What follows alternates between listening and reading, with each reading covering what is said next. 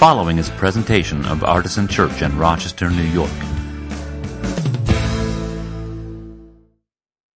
I'm really excited to get us started with this new series today. It's called The Church in the World. And I hope that it will be a reminder for all of us to be thinking every single day about the fact that God is active and present, not just in our little part of the world, but in every part of the world, in every place and culture. Because it is quite easy to become preoccupied with our own way of seeing God or thinking about God or talking about God or singing to God or even understanding God. And yet, the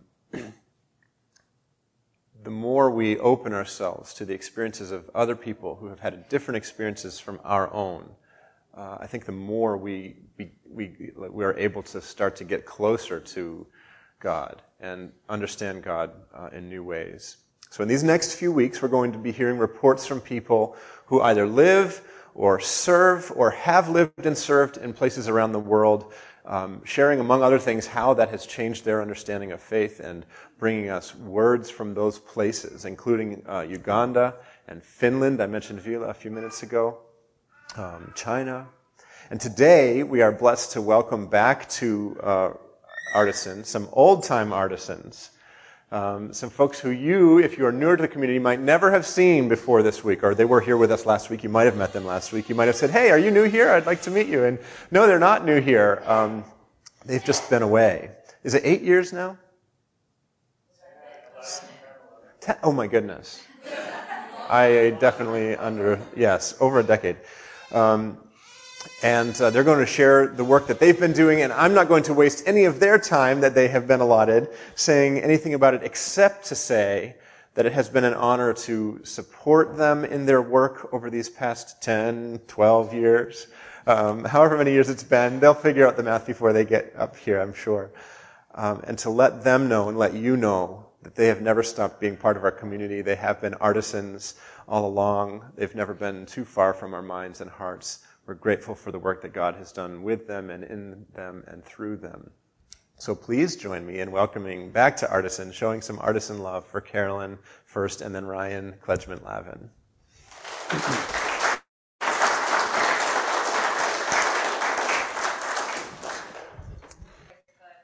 Well, good morning, church. It's so good to be here, to see your faces. And there's a lot of new faces, but there is still this sort of artisan feeling. So it's been a really long time since we've been up here. In fact, when we were talking to Scott, we lost count. When was the last time we were standing up here? But a lot has changed, but still what hasn't changed is that Artisan has faithfully supported us over these years in so many different ways.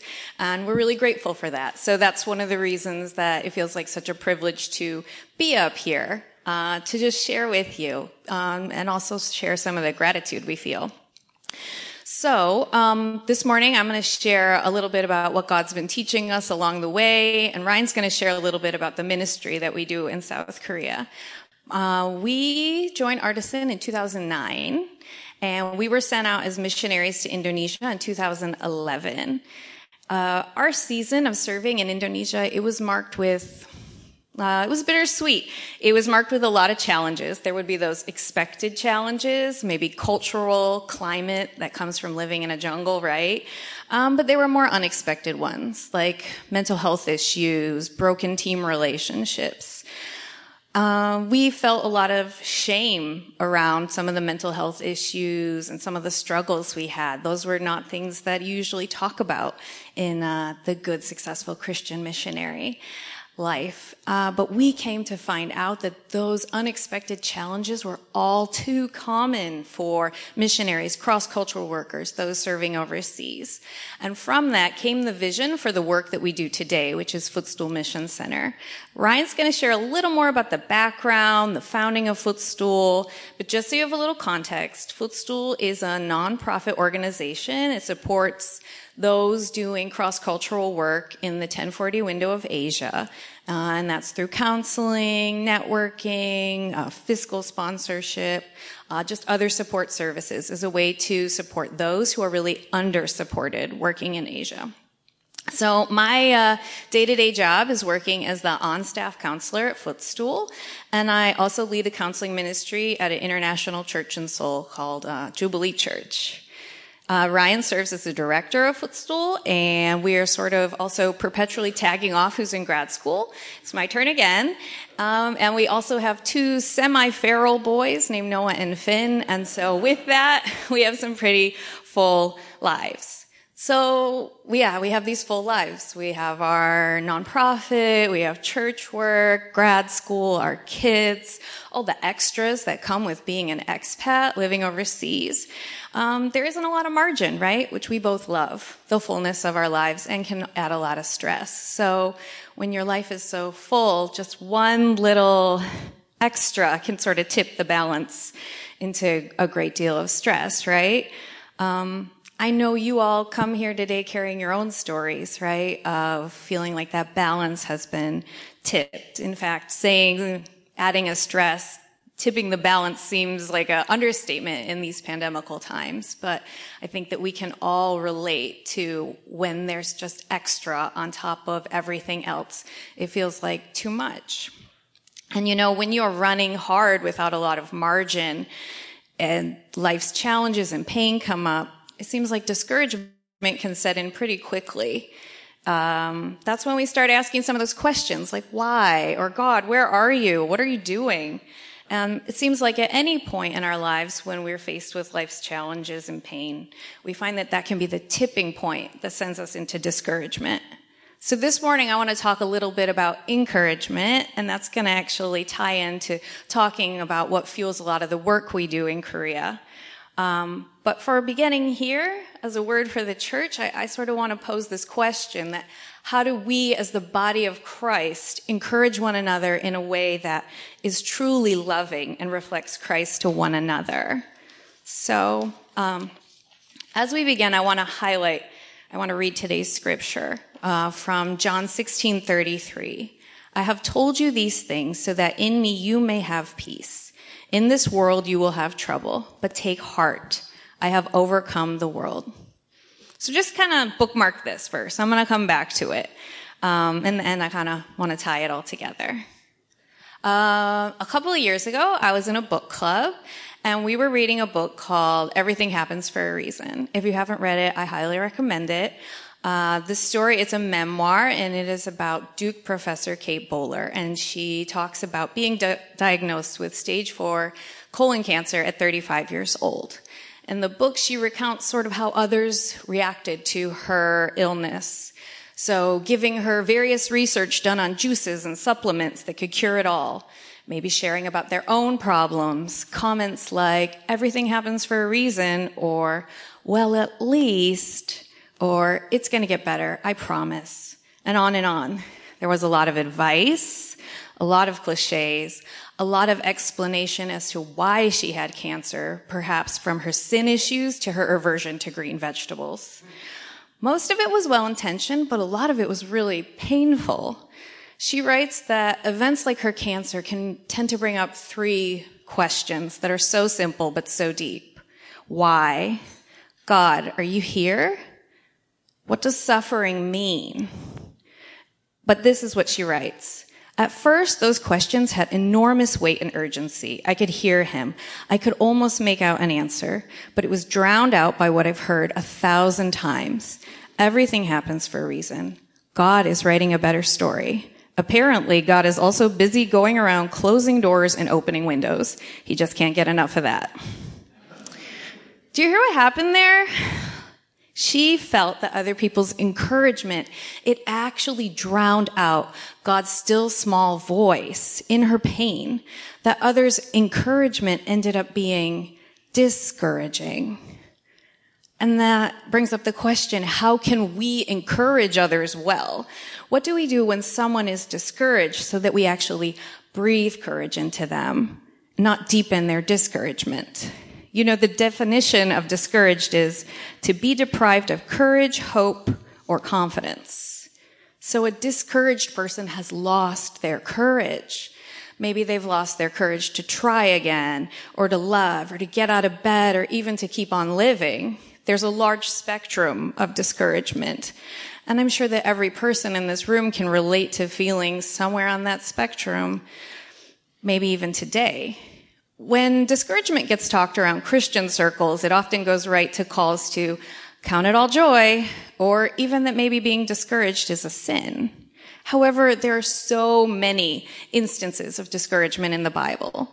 Job's a famous one, right? He's like, why was I even born? David many times expresses great discouragement. And Leah, the unwanted wife of Jacob, talks about her misery. Hannah was so discouraged she couldn't even eat. And Paul talks about coming in weakness with fear and great trembling to the church of Corinth, which doesn't sound super encouraged. Peter is discouraged after denying Jesus, and on and on and on. The Bible is actually full of stories of real people facing real heartbreaking discouragement. Because discouragement is it's a normal human experience. However, even though this is a pretty much guaranteed experience in our lives, for people everywhere, we kind of don't know how to handle it in other people very well often. We give advice, tidy answers, maybe a Bible verse to help people look on the bright side, or keep on keeping on, have more courage. But how can you have courage? How can someone have courage when it's gone? They're deprived of courage. It isn't there. And I think, in fact, while a lot of these explanations, advice, Bible verses on counting it joy, though some of those things, they're really well-intentioned. Timing is everything, right? Context matters. Patience matters.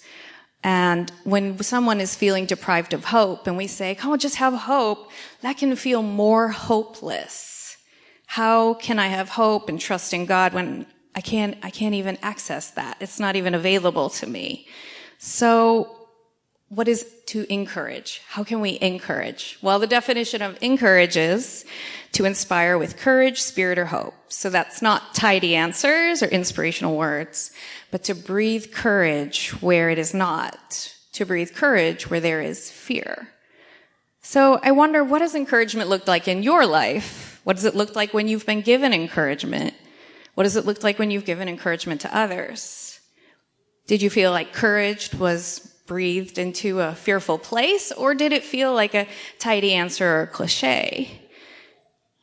You know, I think a lot of these advice, explanations, cliches, they're well-intentioned, right? But if you look beneath them, I think they're fueled by a lot of fear. Because an explanation or a cliche, it feels safe and kind of controlled, right? If I can explain why something bad happened to somebody, then maybe I can know what I need to do so it doesn't happen to me. And I think that even if we don't profess to believe this, right, maybe subconsciously there can be a belief like, if I just do the right things or follow the rules or I'm faithful or moral or something, then maybe I can keep bad things from happening. How scary to admit that the world doesn't work like that, right? That we don't always understand why do bad things happen and why is there suffering. So that's one way. Or what about avoiding pain, right? Somebody is in a time of pain and changing the subject or avoiding that person or trying to cheer them up. Another thing, coming up with the right answer, trying to fix it, doing your best to solve the problem. You know, all of those things can also be motivated by fear of being overwhelmed by another person's pain. So we can be uncomfortable with our pain and pain in other people. And, you know, having a pat answer can sometimes feel a lot easier than sitting with someone in their pain and being with them when you just don't know what to say. So I think it can be a good question when somebody else is with you in pain of doing a quick inner inventory. Is something in this person's situation triggering any fears in me? And then naming that fear, because naming can be a pretty powerful thing, right? When we have unnamed narratives inside us, they can tend to drive us without us realizing what's happening. And then we lead our lives from fear and not by our Holy Spirit-led selves. So I say name that fear and give it to God before you do or say anything else. We can ask God to help us name our fears and to give us that perfect love. Your own courage to face your fears could actually help breathe courage into another. So as I mentioned earlier, I am a counselor. A lot of people that get into counseling, they maybe are a little more empathetic, fuzzy, kind. That's not me as much. I'm more of a fixer. That's kind of what drove me there. I like to fix problems, whether that's organizing my son's Legos or helping somebody overcome anxiety. I'm down to fix anything. I'm also an oldest child. You probably already figured that out. But I have this sort of irresistible urge to come in and fix something that isn't working. But actually, that's not how counseling works. You're not supposed to talk much at all. The job is to ask good questions, to prompt people to put things together, to solve their own problems, to see the story they're telling themselves. Not an advice giver, not somebody that talks, but kind of a story co-editor, right? To see how your story may be limiting what is trapping you, and then trapping you from getting into the greater story, right? So let me tell you, those early days when I was doing my internship in practicum were such a struggle because I had things to say. One of my supervisors once said, "Oh, I had a session that was 30 minutes of just total silence." And I was like, I would die. I can't do that. You know, we want to help, but the truth is if we're talking a lot, we can't be listening, right? And I can't rewrite someone's story for them. I need to be patient and hold space to sit with someone and let them grieve sometimes. And this lesson isn't just for me, it's for all of us to be okay with letting people be not okay sometimes, right? And you know, often there is a great worry when talking to someone in pain that you won't know what to say. But the truth is, when many of us are discouraged, we're just looking for permission to admit what we're going through is hard. And you know, there's this weird kind of comparison that can come with challenges and suffering. So for some reason, when someone is in pain, we often make this sort of hierarchy of suffering. I think this is where some of those at least comments can come in. Well, at least it's not cancer, or at least you still have your job, or at least you could try for another baby. The comments just skip right over the pain the person is in and are ready to look on the bright side. And we do the same thing to ourselves, right?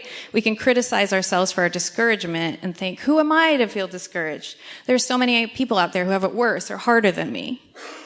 That might be true. There's usually people who have it easier and harder than us, right? But it does no good to condemn ourselves or to critique ourselves for not being stronger. Like, what good does it do to put it on that sort of hierarchy? It certainly doesn't sound like a helpful tactic for pulling ourselves out of discouragement, and it doesn't sound like how God would speak to us in our time of pain. So what ends up being more helpful? Saying an at least or a, I'm so sorry, this is hard. So this brings me to what I'm going to call the incarnational principle. This is actually not my personal original thought. It is from Pastor Greg Boyd. But the idea is God saved the world by incarnating himself. He became present amongst us in the pain of life. He took the worst we had to offer, and his loving sacrifice is what frees us from sin and death. And what we are called to do for others is a parallel of this. Being present, fully present in the pain of life with another and loving that person, that is what does the healing. Because the greatest gift you have to give another person is actually yourself. In counseling, we have a whole bunch of theories of why we can explain why somebody's not doing well and how they can get better throughout the ages, right? Psychoanalysis, cognitive behavioral therapy, on. And there can be debate as to what is the most effective. Well, one thing that is clear is what is key is the relationship between a client and their counselor. If the relationship is trusting, with good communication, shared goals, two people working in partnership, that is what is proven to be essential for the success of client outcomes. Because relationships heal. And I would be remiss if I didn't mention that there need to be boundaries to these healing and helping relationships, right? Okay, we want to name our fears, submit them to Jesus, lovingly be the gift of joining others in their pain. And yet there are also limits. It should not be all on us to encourage another person if you feel like they're a danger to themselves or being swallowed alive by their problems. This is not what I'm talking about. That's when they need greater support, and it should not all be on you. So I had to say that. Needing good support and setting healthy boundaries, that is its own thing. But here, I'm saying, you are the temple of the Holy Spirit. That the same glory that was dwelling in the temple, that is inside you. In Romans 8:9, you, however, are not in the flesh, but in the Spirit. If in fact the Spirit of God dwells in you, anyone who does not have the Spirit of Christ does not belong to him. 1 Corinthians 3:16, do you not know you are God's temple and that God's Spirit dwells in you? And Romans 5:5, God's love has been poured out into our hearts through the Holy Spirit who has been given to us. And so this is the incarnational principle, that you are the gift. The greatest help you can be to a person in Christ is to just be there. And your presence joining them in their pain can truly breathe courage into their lives. And God calls us to expect him to show up, because God is always at work. Expect God to show up when you don't know what to say, when you don't have all the answers, when it feels uncomfortable to be with someone in their pain, and expect that God is at work, and that is enough. Expect that God will be with you and actually wants to use you to encourage other people. I mean, there is just so much pain in the world right now. It is palpable. It is almost too much to get up every day with how much the earth is just crying out around us, right? And it's not just the news, it's in our lives, it's in our families, our communities, and it just can feel like too much. So then how can we have the courage to come alongside others? And I go back to our scripture passage. I have told you these things so that in me you may have peace. In this world you will have trouble. But take heart, I have overcome the world. Because the root word for courage is the Latin word for heart. And some translations even read, take courage, I have overcome the world. And this truth that Jesus has ultimately overcome all pain, all sin, all hurt, can give us some courage to face our own fears and to enter in another's hurts. And I think this is the intent of this charge, not to cheer us up, or not to tell us to cheer somebody up when their heart is broken, but to deeply know we can have courage to face the pain in this world, in ourselves and in others. So in closing of what I have to say, I pray that you, Artisan Church, of whom I am part, even though from far away, would continue, and I know this is where your heart is too, you would continue to be a community that breathes courage into each other and into this greater community. That you would first be inspired with love for each other and then speak truth into those areas where there is fear. To breathe courage into those scary places, but coming from love, not from a desire to fix or to make people stop talking, but truly it comes from love. A love that enters the pain and doesn't provide simple answers to complicated problems, and a love that speaks truth into fear. And now I'm going to sort of hand off the baton to my spouse. He's going to talk more about the work that we do with Footstool.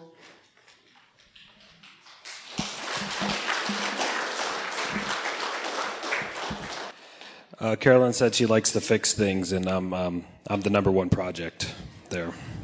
We're coming to you guys from Asia, and it's great to be here. I thought this last week when we were here, and Pastor Scott was talking about Thomas the Apostle.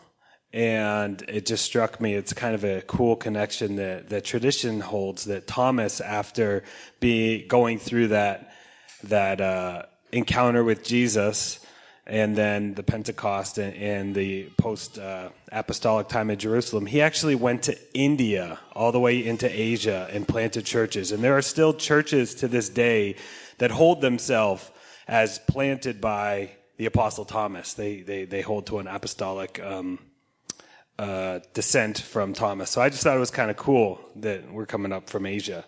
But a lot's happened since we were last here at Artisan. The church has grown and changed with the congregation, but then physically, we weren't here when this was all like this.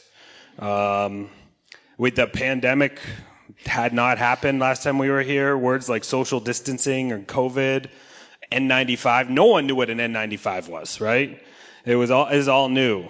I also had ankle surgery since we last spoke, and it was my first time having surgery. So I was pretty freaked out, and because I was afraid of the process, afraid of the pain. And so I spent a lot of time YouTubing videos of this surgery happening, like it would somehow help my fear. And I was trying to use more knowledge to alleviate my anxiety. And sometimes I found out as what I was watching was actually a surgery done on a cadaver, for an example. And so it was, it was an unsuccessful attempt to alleviate my anxiety. But during this time, I picked up a book that I had for a long time, and something about it hit my heart right away. I was reading, and maybe many of you know this book, The Problem of Pain by C.S. Lewis. And in this book, he writes that he has nothing to offer his readers except, quote, "My conviction that when pain is to be borne, a little courage helps more than knowledge, a little human sympathy more than courage, and the least tincture of the love of God more than all." And this strikes me as true, because my increase in knowledge didn't help with my experience of pain at all. What I needed was to be connected with God's love and to experience sympathy, which I did from Plenty of Kind Nurses, and to have some courage, and to have friends and family have the courage to not just gloss it over, but to acknowledge the pain. And what I needed, simply besides God, were people. I needed people to minister to me. Today, I'm going to be sharing about Footstool Mission Center and how you as a church support our work to minister to missionaries serving in the 1040 window. Most of these people are experiencing pain of a variety of sorts. Some are experiencing hardships and persecutions. A great deal of these missionaries are under-resourced and need to be ministered to. And that's where we come in as Footstool. We offer a variety of avenues of support, but the heart of what we do is to come alongside and care for those missionaries serving in the 1040 window. Our mission statement as an organization is missions through unity. And as a hashtag, it looks like missions through Hunnity, because, one thing, the H and through unity, it looks like Hunnity. It's very confusing. But in John 17, Jesus is praying, and he equates the unity of the believers globally with the world coming to know him. So as an organization, we seek to do everything out of unity. And our vision then is to be a base camp for missions to the 1040 window. On Mount Everest, the tallest mountain on the earth, there's a base camp at 17,000 feet. And that's where climbers go, and they rest, they get acclimated, they get supplied, they prepare to summit Everest. And they're there for a long time. And just as a base camp is needed to summit Everest, we want to be a base camp to support missionaries who are working in this 1040 window. So the 1040 window, for those of you who don't know, it's the 10th degree latitude, 10th degree latitude, 40 degree latitude between Africa and then the end of Asia. So if you imagine a map going across, it's most of North Africa, Middle East, and then pretty much all of Asia. And the reason that we focus on this window of area is because of the need.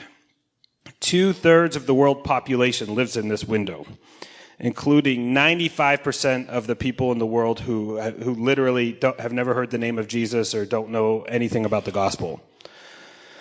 And only 3 to 4% of missionaries serve in this window.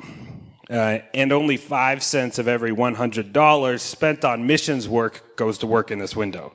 So the need is great, and the resources are very small. And in addition to these statistics, the missionaries serving in this window have a higher rate of leaving the field than other missionaries due to a number of reasons. Counseling, marriage problems, health problems, financial shortfall. So the need is very clear. So as an organization, we have 4 main areas where we try to address this need: fiscal sponsorship, networking, training, and member care. Fiscal sponsorship is our way of addressing the financial need. We have a legal nonprofit, and this is not what we set out to do, and it kind of developed into one of our biggest things. We have a legal nonprofit here in the U.S., and we have a legal nonprofit in Korea. So we're able to collect donations from churches and ministries in the U.S. and then distribute them throughout Asia legally. And so people can get a tax receipt here, and the money can go to where it's supposed to go. And last year, through fiscal sponsorship, we were able to bring in over $1 million and distribute it to over 30 different organizations working in the 1040 window. This is a very broad group of organizations in a lot of countries. I think we're in 9 countries that we're supporting. We support, which this means you guys support through us as well. There's an orphanage in Thailand we support.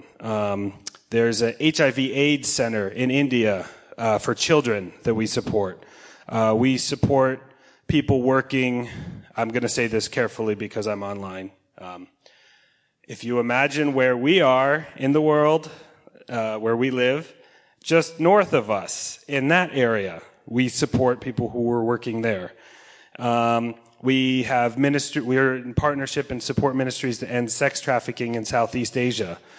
We have one great partner who's working in Myanmar right now, and if you know, Myanmar has been under a crazy coup, and there's been a lot of violence, and we're able to supply his church and his school with rice and food through the support that comes in through Footstool. So those are just a few that we end up supporting. Our networking work is we connect churches and missionaries and organizations together through networking events that we host or help sponsor, because as we believe unity is key. To have unity, you got to network. So we try to do intentional networking events to bring different groups working on similar sectors together.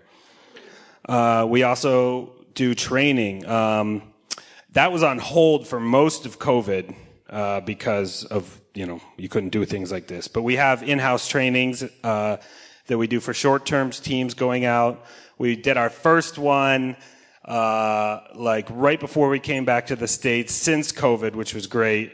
We trained up a couple teams that were going to work in very impoverished areas in Seoul to go try to help fix up people's houses that were run down.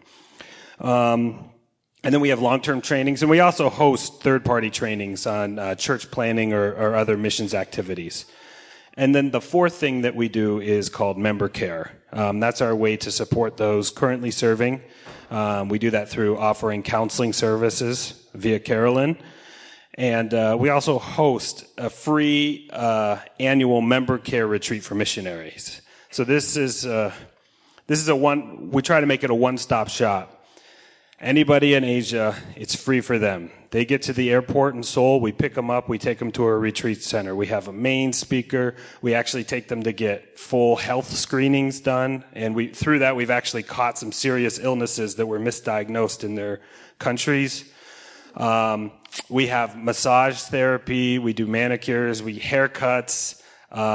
In some countries, there are prescribed haircuts. You can only select out of 15 haircuts. And so people don't like that. And so when they come in, we bring in actual hairstylists, so they get whatever haircut they want. We have a children's ministry that we run. We do art therapy. We try to just do the whole shebang for this group, to really support and care for those people. And the serving in hard places, as I mentioned, just north of us, throughout India, Southeast Asia. Some of the people that we support, they regularly see their community members pass away from HIV/AIDS, and it's hard, and they don't feel supported, and we're often told that we are their only support network, because we're working with people who are not sent out by big organizations, missions organizations. They're people who are out there working, and they're usually sent out by churches like us, like Artisan, and they don't have a support network, and that's where we try to step in. And they're living and working in these difficult situations, but they feel like they're following God's call in their lives. And that can be confusing, because when you follow God's call, there can be this assumption that, life becomes easy. And we have this, I think Carolyn said something like this too, like we have this idea, if we make the right choice, everything will just fall into place. But we're not promised that. In John 16:33, Jesus straight up says, things are going to be hard. He said, in this world you will have trouble. In his first epistle, the Apostle Peter wrote to Christians throughout the Roman Empire who were in the midst of suffering persecution. And they were probably thinking, why, if following Jesus is the right thing, am I suffering this way? But Peter addressed that. In chapter 4, verse 12, he said, dear friends, do not be surprised at the fiery ordeal that has come on you to test you, as though something strange were happening to you. In other words, there's nothing strange about experiencing hardship and sufferings. Peter then goes on to say in verse 19, so, then those who suffer according to God's will should commit themselves to their faithful Creator and continue to do good. So in the midst of suffering and hardship, God remains faithful. And we should continue to answer our calling to bring heaven to earth. Because God is always at work, bringing resurrection where there's death. So for us at Footstool, our part in the work of bringing heaven to earth is to continue to support those serving in the 1040 window. And we want to thank you, Artisan, for your continued prayers and support. You have been walking with us for 11 years, and we literally couldn't do this without you. So we want to thank you for your support for our organization, for Footstool, but also for our family. Thank you.